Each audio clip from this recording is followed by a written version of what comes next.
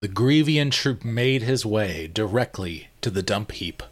He opened the door to that trash room and his eyes did a quick sweep.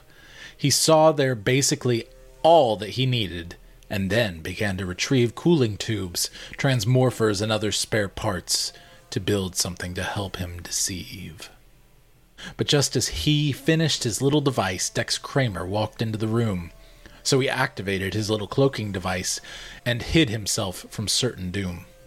He watched cautiously as Dex began to look for parts very much like the ones that he picked up for his cloaking device, but Dex could not find each one.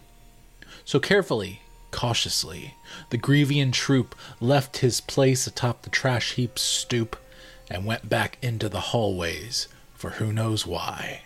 Perhaps to kill, or perhaps to spy.